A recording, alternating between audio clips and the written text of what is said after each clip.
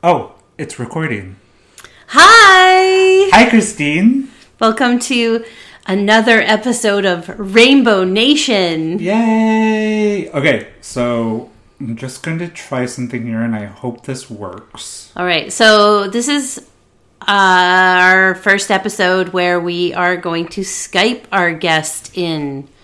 Okay, cross your fingers. Here we go. Ooh, I know that sound really well. Hello. Hello! Hi! Hello. How are you?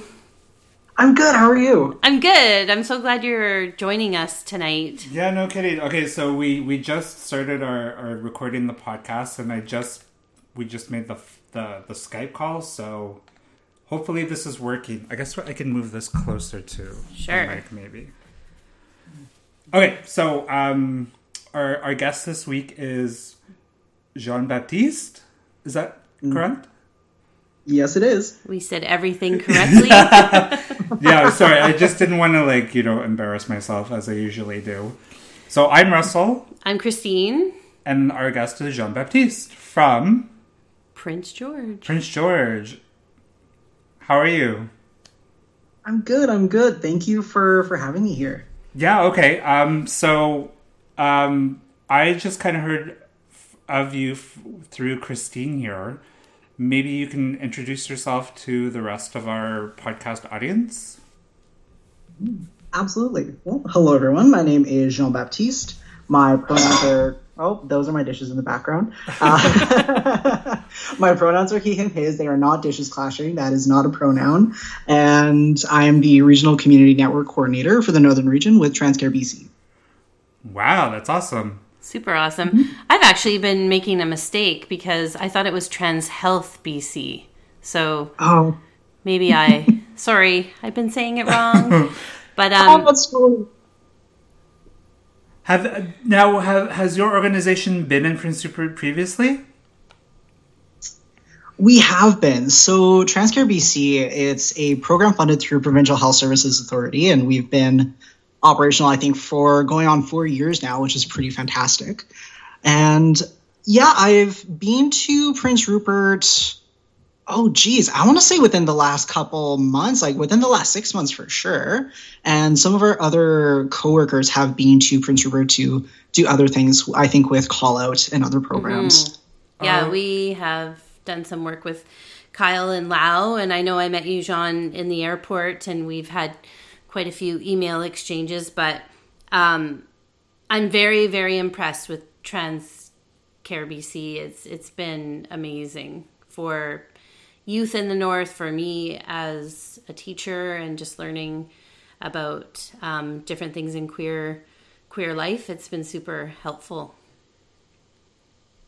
That's fantastic to hear. It's still such a fledgling program, and my position has only been it was created in May of 2017. So all of this is really new, and it's such groundbreaking work that it's so incredible to be a part of.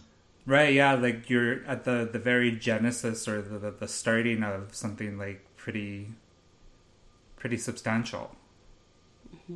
Mm-hmm, absolutely, yeah. So my work is also super new. So for those who aren't familiar with Trans Care BC, we look at coordinating healthcare or gender affirming services across the province. And me specifically, I generally look at peer and community supports. So in kind of a very broad, general sweeping way, I help people to consciously create community.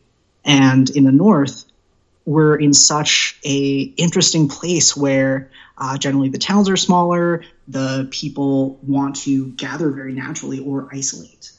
So it's all really new and really exciting. Yeah, no kidding. So when you were here in Prince Rupert, I'm just curious because I work for the Gitmakmaka Nishka Society, and we take care of the Nishka Hall rentals. Mm-hmm. And I came across a rental, or I was helping setting up a rental, I think, for Trans Care BC, and I was just if like, are there other organizations, or are you the only one like this so far? Like that travels throughout the Right. province and throughout the north? Yeah, I think so. Yeah, that was for our Indigenous engagement. I was up there with Kyle Shaughnessy, and it was myself who were there. As far as I know, we are the only government-funded organization that looks at gender-affirming care in Canada. Don't quote me on that, because I definitely like we do a lot of firsts, but across Canada, like I'm sure there's other little pockets of people doing really fantastic work, but yeah, I think when we say that we're a provincial program, like we definitely really try and make it as far-reaching as we can. Nice. That's awesome.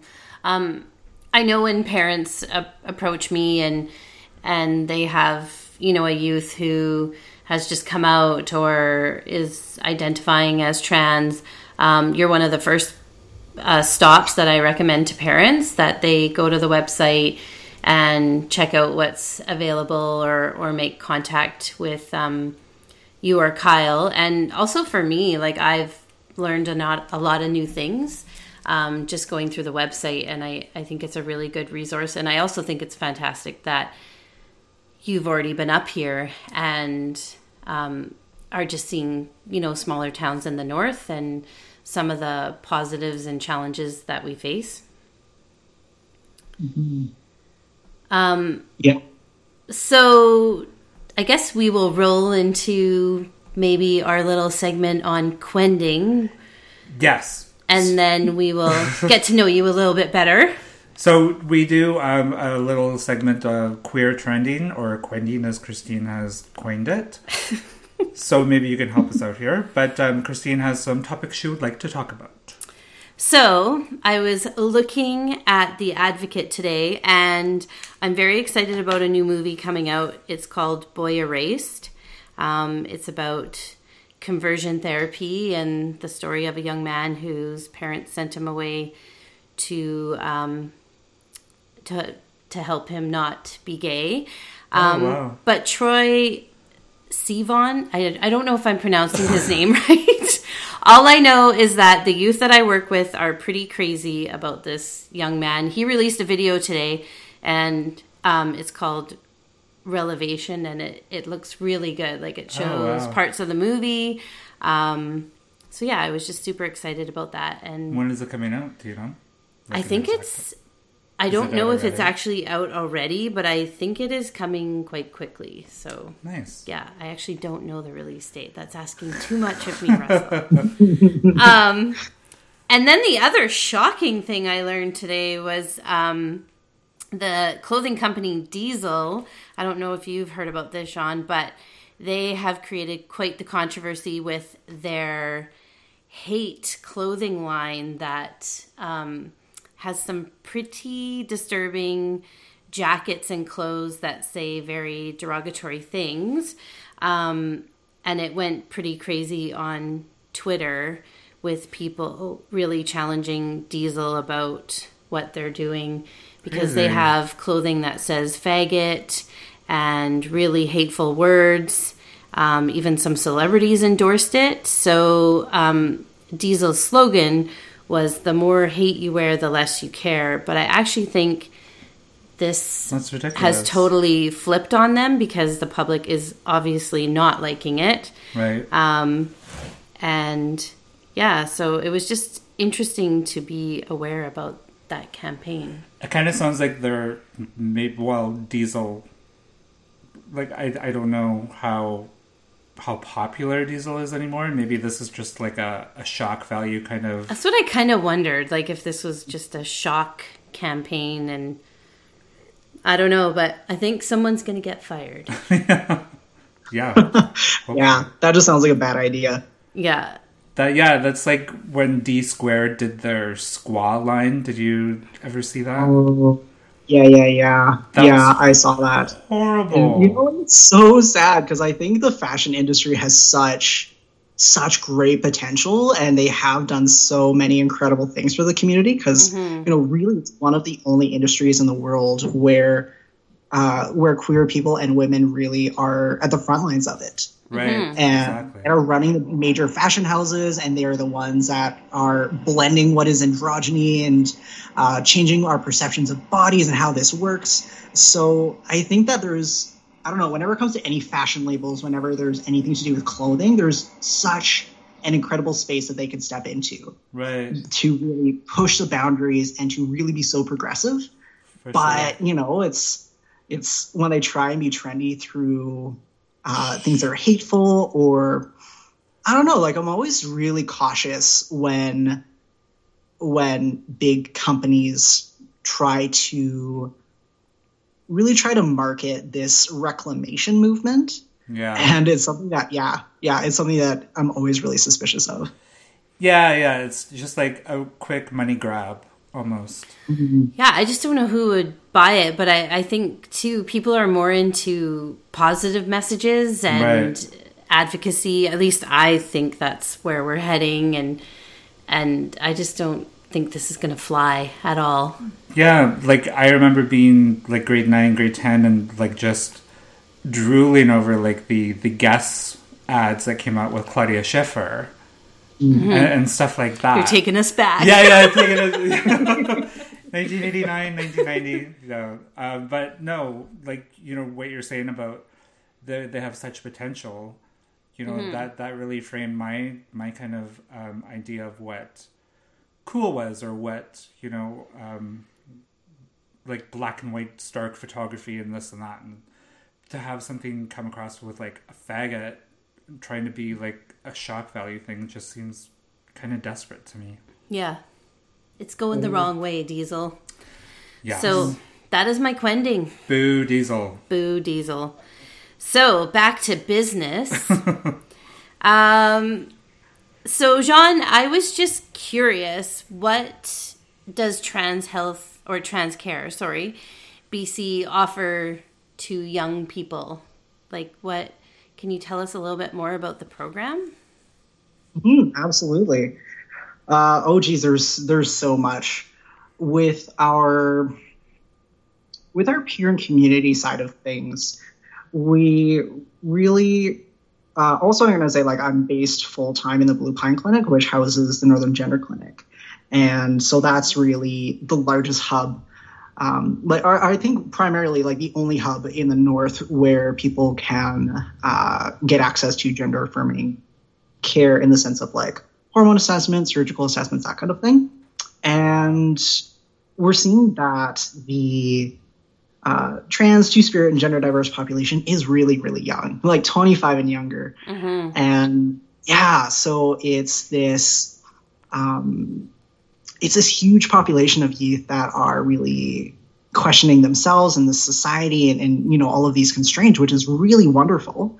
And now the adults and all of us who are in this healthcare structure, really we're trying to figure out how do we best support them. Mm-hmm. And that looks like, I'm trying to think. Well, for me, I support a lot of youth groups and, supporting the leaders who also, aren't necessarily that much older anyways. Like I'm 26 and a lot of the community leaders that are up and coming really are my age. So it's helping people to step into these leadership roles and recognize mentorship opportunities, because we have so many trans, two-spirit, and gender diverse youth. It's how do we prepare them to take over the next generation of these communities. And so that's kind of the peer and community side of things. With primary care, I can't speak to that as much. I don't know as much about it. But, I think that when we listen to youth and when we hear them talk about transitioning, when we hear about them wanting to access medical services, wanting to talk about like Lupron and starting T or being on estrogen or access surgeries, like we need to have processes in place where they feel comfortable having those conversations and that they feel safe. And not just for the children and youth, but for their parents and families as well. Because, like, these kids got to go home. Yeah. And I learned a couple of new things just while you were talking there. That's where I think the real exciting work is happening too, is where, you know, we're not just working with the youth, we're working with the families too. Like I get contacted by parents who are just trying to get through the process and help their kids, but also they need some support too. So I think the Northern Gender Clinic is awesome, and just being able to have this resource and email you and talk to people at Trans Care, it's huge. It's a great thing.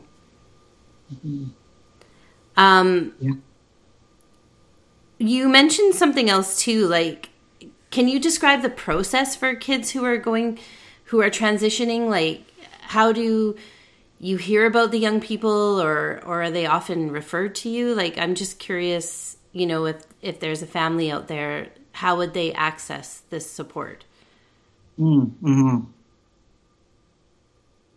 That's such a good question. It's an ever evolving answer, honestly.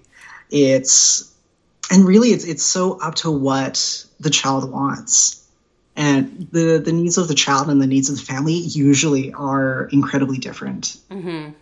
There's times when I've been on the phone in the clinic and a parent will call and say, hey, you know, my child is talking like this, they're saying these things, and I don't really understand, like, what services do you offer? What does an appointment look like? Those kinds of things. Whereas for children and youth, it's finding a space where they can just tell you who they are. Yeah. And sometimes it can be as simple as that. Yeah. And I think, yeah. And kids are just these really magical little beings where they know themselves. And I find that they are so okay with being in the process with us. And knowing that sometimes you don't always know what the process is. You know, if you want to access Lupron or access hormones, then it's a conversation with their care provider. If the youth wants to access a safe space in their school or in their library or in their community, or if they want to find a place online and explore it in that way because they don't feel like their community is safe. So, yeah, it is so multifaceted in so many different ways, and it varies per location as well. And unfortunately, in the North, we have over, I want to say it's like over 600,000 square kilometers in this health authority. Oh my gosh. Wow. And, yeah, it is huge. So when we have kids, you know, hypothetically, like actually in every single community in the North, unfortunately, we're not going to have the same accessibility to parent community supports, to primary care, to surgical. Like, we don't even have the same access to internet or running water. Right. So, yeah. So it is so dependent on their context and what they're looking for. Wow. It's very interesting work, that's for sure. What do you think has changed in the North in terms of, you know, dealing with trans health and, you know, queer life? I don't know if you can speak to what it was like for you growing up and then what you think about the North now. Like, I think it's really evolving and changing, but I don't know if that's just my point of view, and it'd be good to hear what you think. Absolutely. Well, I started, back when I was in high school, this was when sexual orientation was super, super trendy. And there was lots of information. We had, so I was born and raised in Prince George. Okay. And in high school, I went to PGSS, and we started the first GSA back in the day, Gay Straight Alliance. I think we all started that way. The Gay Straight Alliance. You know, oh my God, it's so so old school now. But realistically, that was less than 10 years ago. But yeah, so when I was I don't know, I think I was like 16, and I actually met my first trans person when I was in high school. So I had identified as a lesbian. I identified as like this queer person, but there was no education, there was no language. And I came across this Indigenous trans person or gender variant. I'm not 100% sure how they identified, but as soon as I met this person, I was like, oh my God. And my mind was blown because I could see in someone else something that I had felt inside me. Wow. And yeah, like I really wish I can't even remember this person's name, but I hope someone somewhere is like, oh yeah, I recognize that story of like this trans person. That's like about 10 years ago. Right.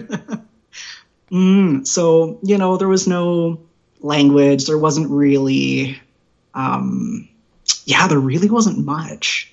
But as soon as I sort of recognized that I was some kind of gender variant, and I didn't really understand what that was really until university. And I got connected with the Northern Pride Center Society and with a whole bunch of other people who were queer. There were trans folk, there were non-binary folk. And, I really got to be exposed to so many different ways of being. And, it took me years to figure out and process just because there was a lack of access to much, really. And I was so lucky that I was able to attend UNBC, because out in the general community there was PG Pride and the Northern Pride Center Society, and it was only the PC that really shared a lot of information. So as the years have gone by, and also like when I started transitioning this, that was during a time when it really was the Wild West of trans health. Wow, because it wasn't really a set process. There wasn't hormone assessors. There weren't really surgical assessors. Like there were, but it was a really convoluted process. And this really was a time where people came out with really intense horror stories about their care. Like I've heard people having to sit in what looked like an interrogation room with a mic and a two-way mirror with people watching them to see whether they could prove that they were trans. Wow. Oh my God. Yeah. And so when I was in university and I was really looking forward to having top surgery, I was really looking forward to being able to medically transition. I had to meet the DSM criteria. And so I don't know whether this is something that's still in my medical records, but there's a diagnosis of gender dysphoria. And my original referral actually was a DSM-2 diagnosis of some kind of psychosexual disorder. Which is really unfortunate. Like, I think that's changed now, but it's so unfortunate that that's the route it used to be, right? And it's a lot to accept. And now I think it's just looked at so differently. Absolutely. Yeah. And I think it was actually during my very early 20s, I detransitioned because the medical system was that traumatizing for me. Really? It was that terrible. Yeah. And I was like, you know what? I'm going to validate myself, and I'm not going to allow the medical community to take that away from me. Wow. And yeah, so now I work for healthcare. But it's everything has changed so much to prove to me that you're trans, prove to me that you fit this idea, to tell me who you are and what is the journey that we can create together to help you be who you are. And so empowering, and really, and not to say that the medical system is perfect, it's not, but coming from a place of, I've been actively medically transitioning for probably the last seven or so years. Wow. It has drastically changed, and it's really an honor to see that and hold that historical knowledge. Yeah. I think it's interesting too, because you've seen such big change, and because of people like you who have gone through this process, you've essentially made it better for young people now who are facing, a similar journey that you face, because the walls have been pushed, and the advocation and all of that stuff has been changing. And it's just interesting to hear your story for sure. Yeah, and the cool thing is, the interesting thing too is I'm not actually that old. Like, being 26, it's still a millennial, and it's and really the people who I'm meeting and talking to, I'm not that much older than, and the people who are coming out later in life, and now they're saying that this is the time that they feel safe or feel okay to transition. They're also not necessarily that much older than me as well. But even looking back on our history, like Russell and I came out at a similar time, so 15 years ago.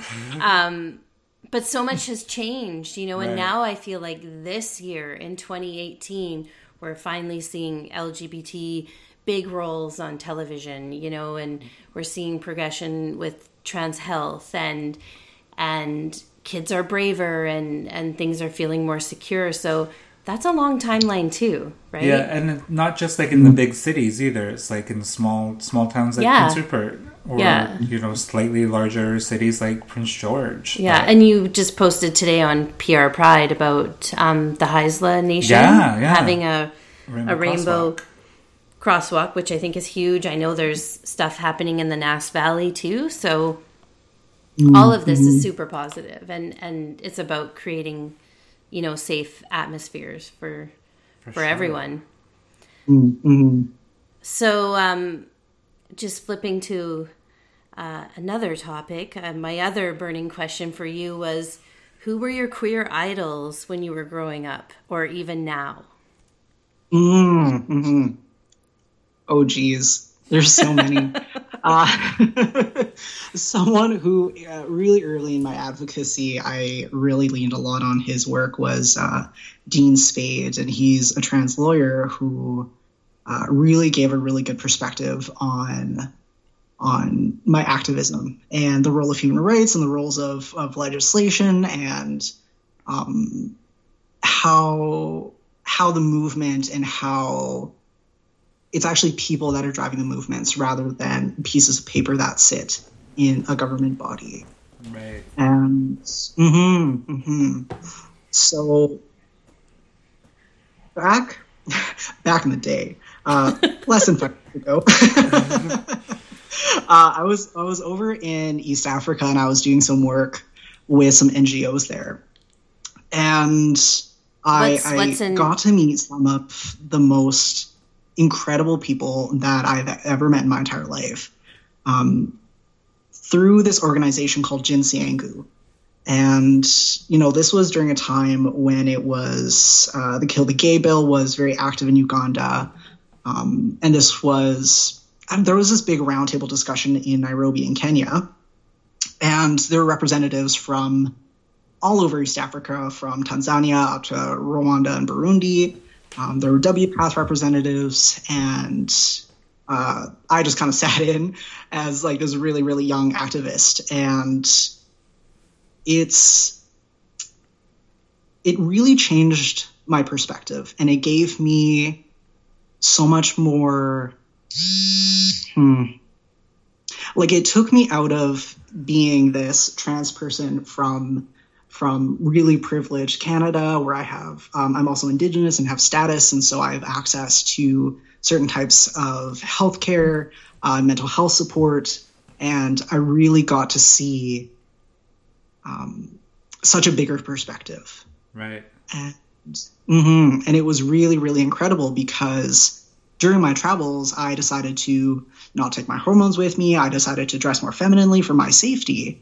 I was just going to ask that. I was just going to ask if you had to change how you dressed while you were traveling there. Yeah, and the folks who I met are some of the strongest people who I've known, because despite everything that was happening, they still were honoring themselves. Wow. And it was really incredible to see.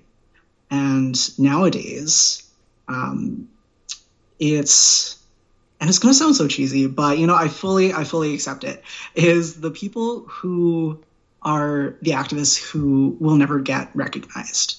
Like to me, it's very easy to be in the spotlight and talk about trans rights and to be incredible activists if you're like Laverne Cox, and if you are, if you're immersed in the limelight.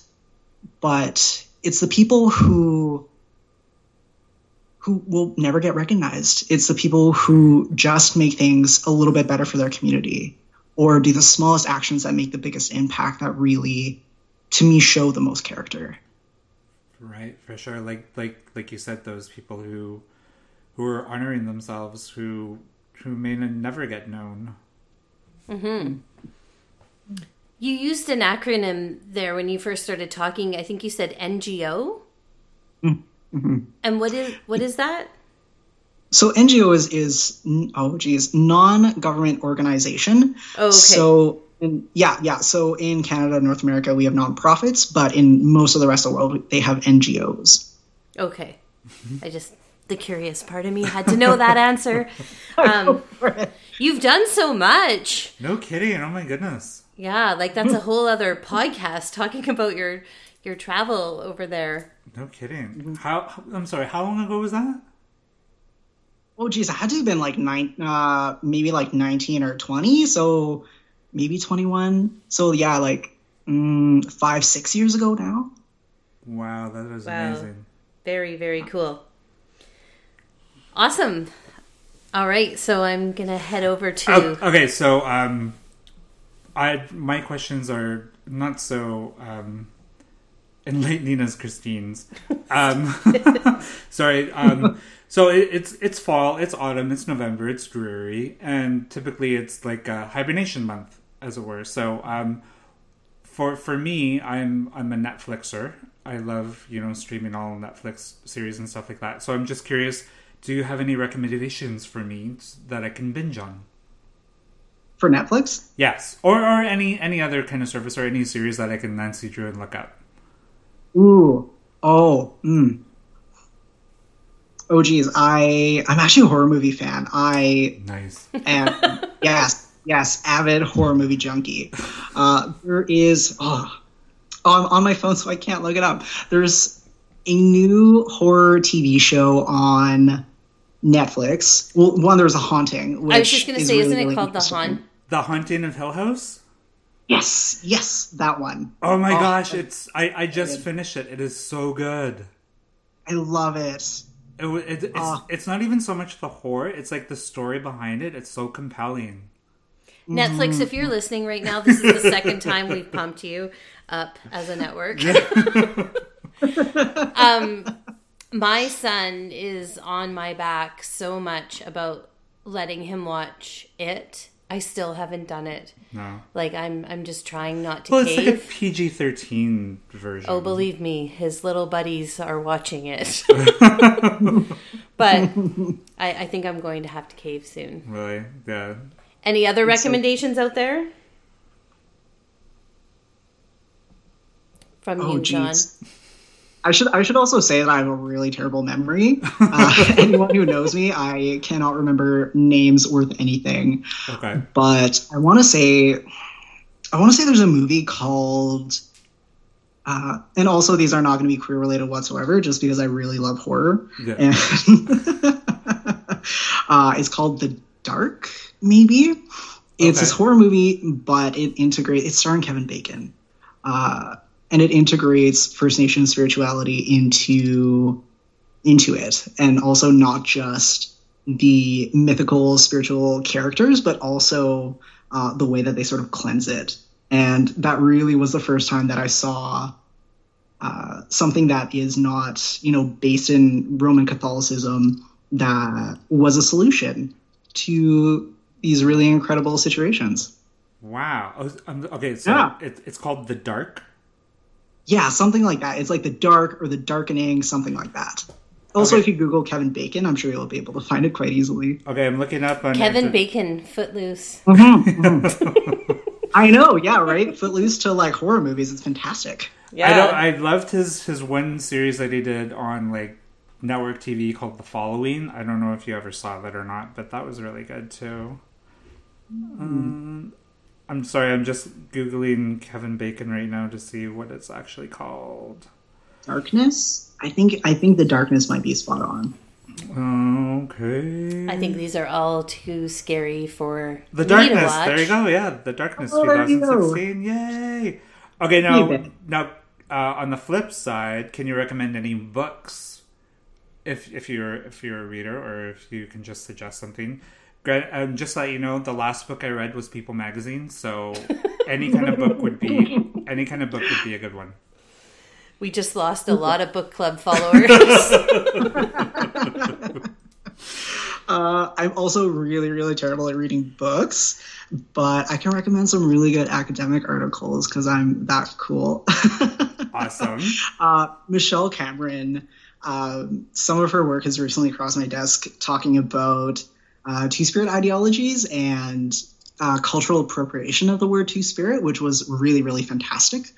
And Sarah Hunt, who also has done some really incredible work researching and then releasing a whole bunch of papers about Two-Spirit, what does it mean, the cultural context, and the healthcare outcomes. Oh my gosh. Wow. That does sound really interesting. I'm so glad I'm recording this because I already forgot what you said for the names. So I have to write it down to for it to register in my brain, but I'll definitely be looking that up. One thing I actually wanted to ask you was, do you see how can I frame this question properly? What do you see the differences between Indigenous trans and everything else? Yeah. Oh, yeah. This actually is one of my favorite topics. It gets me really nerdy because I actually studied back in university. I studied Indigenous reincarnation and Two-Spirit pedagogy, and yeah. So being Indigenous and my identity as someone who's Two-Spirited and my identity as someone who's a trans male are very, very separate. And through Trans Care B.C. and through my connection with Kyle Shaughnessy, we've gone to different communities, we've done Indigenous engagement sessions and had these really cool conversations about where do these stories lie in our communities and how does this fit within our nations. Mm-hmm. And it's so nation specific, and in the North kind of. For me, it's located so much more within our gender roles. So with, so there's, just the general gender binary. So male, female, that's really located within Western train of thought, and being trans just means going from one to the other. Being transgender, it's like an adjective. Right. So it still can exist within that binary.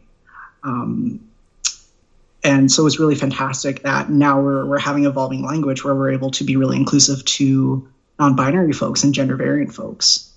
But being Two-Spirit is so located within a cultural context where we have these really fantastic governance systems that are based on our names and passing on our names and reincarnation, and not just having male or female or other, but there were always at least 3 to 6 or 7 different gender roles within our nations already. Like within Dalcath, the language that's spoken around Prince George and a little bit more north central, the language primarily is gender neutral. Wow. So when you would say that person over there who's going for a walk, it would literally be that person over there. Right. There was no he, there was no she. You can put in their name or your kinship to them. Wow. But the language itself is so gender neutral, and it allowed for so much a wider range of gender identities, expressions, and based in a gender role that you held within your community. That is awesome. Wow.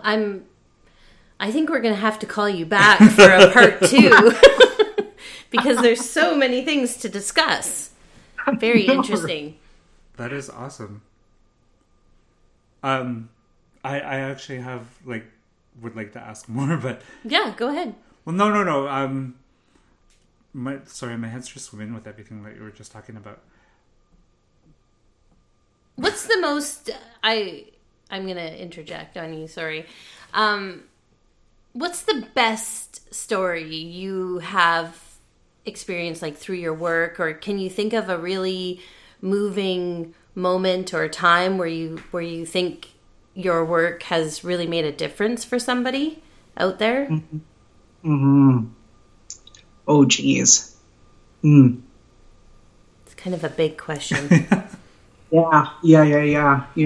Or just like in passing, where you just kind of saw like a change in someone, or even a situation.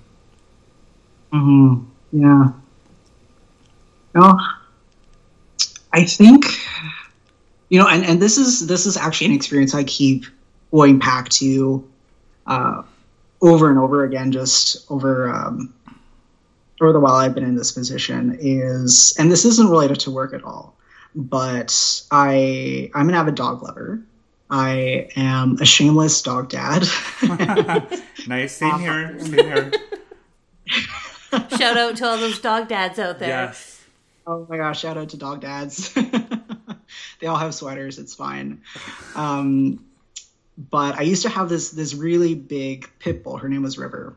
And she was a fantastic dog. She passed away about a year and a half ago. Wow. But I used to take her to the dog park. And there's an off-leash dog park in Prince George called Ginter's. And I will go there quite frequently. And I know I'm queer looking. That's never something I can walk away from. I'm also just very flamboyant, and I'm an extrovert, so a lot of my movements and the way I do things are very loud. So really, there's just like no hiding this queerness whatsoever. Right. And I have a very non-binary expression, so people already are like, "Oh, what's going on?" But we were at the dog park, and I was walking my dog, and there just happened to be this youth there. And, he was really interested in my dog. They were playing together. And he looks at me and he's like, "Are you transgender?" I was like, yes, I am. He's like, "Oh my God, me too." Wow. In the middle of this dog park, just because we happen to run into each other. And it's just those, just the power of visibility. Right. And that's a privilege that I know I have is, I get to walk and I get to talk and I get to be who I am without much consequence. Right. Mm-hmm. So having that visibility is also something that I take very seriously in going into smaller communities or living in Prince George or just existing in the North is I get to flag that to other people. And there are these moments where people are like, "Oh my God, you're the first trans person I've met in person." Yeah, or those it's huge. Of like, "Are you transgender?" "Me too." Right. Yeah. And knowing and growing up in Prince George and knowing that those can be really rare opportunities is to be able to participate in that and to participate in that moment with someone else who, I get so much out of those experiences, and I'm sure that they do as well. And it's always just an honor. Amazing. No kidding. That sounds amazing. Yeah. No, I remember the first time I saw like a lesbian couple, and they had 2 young children, and we looked at each other. I think we were in a mall or something, and I had my son with me, and he's from the US and he's African American, and they had 2. It was a Caucasian couple, and they had 2 African kids, and we just kind of gave each other the head nod. But it was like, we had like this heartwarming moment. Just, having similar families, and it's such a great feeling. We have like a brief connection of just like, I see you. Yeah. I think it's really, really awesome. Well, thank you so much for being a part of our podcast tonight, and I look forward to meeting up with you again. I hope you can come up again and host some sessions up in Prince Rupert again. We would love to have you. Absolutely. Absolutely. Thank you for having me. I should disclaim at the end of this is the views that I've expressed in this interview are not indicative of the organization. I feel obligated because... No, we totally appreciate you taking the time to talk with us tonight. So it's awesome. So the other thing that we do is we normally take a selfie with the person. So this is going to be kind of a challenge. So after we end our podcast, maybe we can, even if we just FaceTime on over a cell phone, and Christine can take a picture with that or something. Yeah, is that okay? Yeah, absolutely. Let's do it. Awesome. All right. Okay. Okay, thank you. Oh, we got a high five. High five, high five, Woo! high five. Air High five, five. air five. Thank you so much. Okay, we'll call you back. Okay, we'll call you back in 2 minutes here.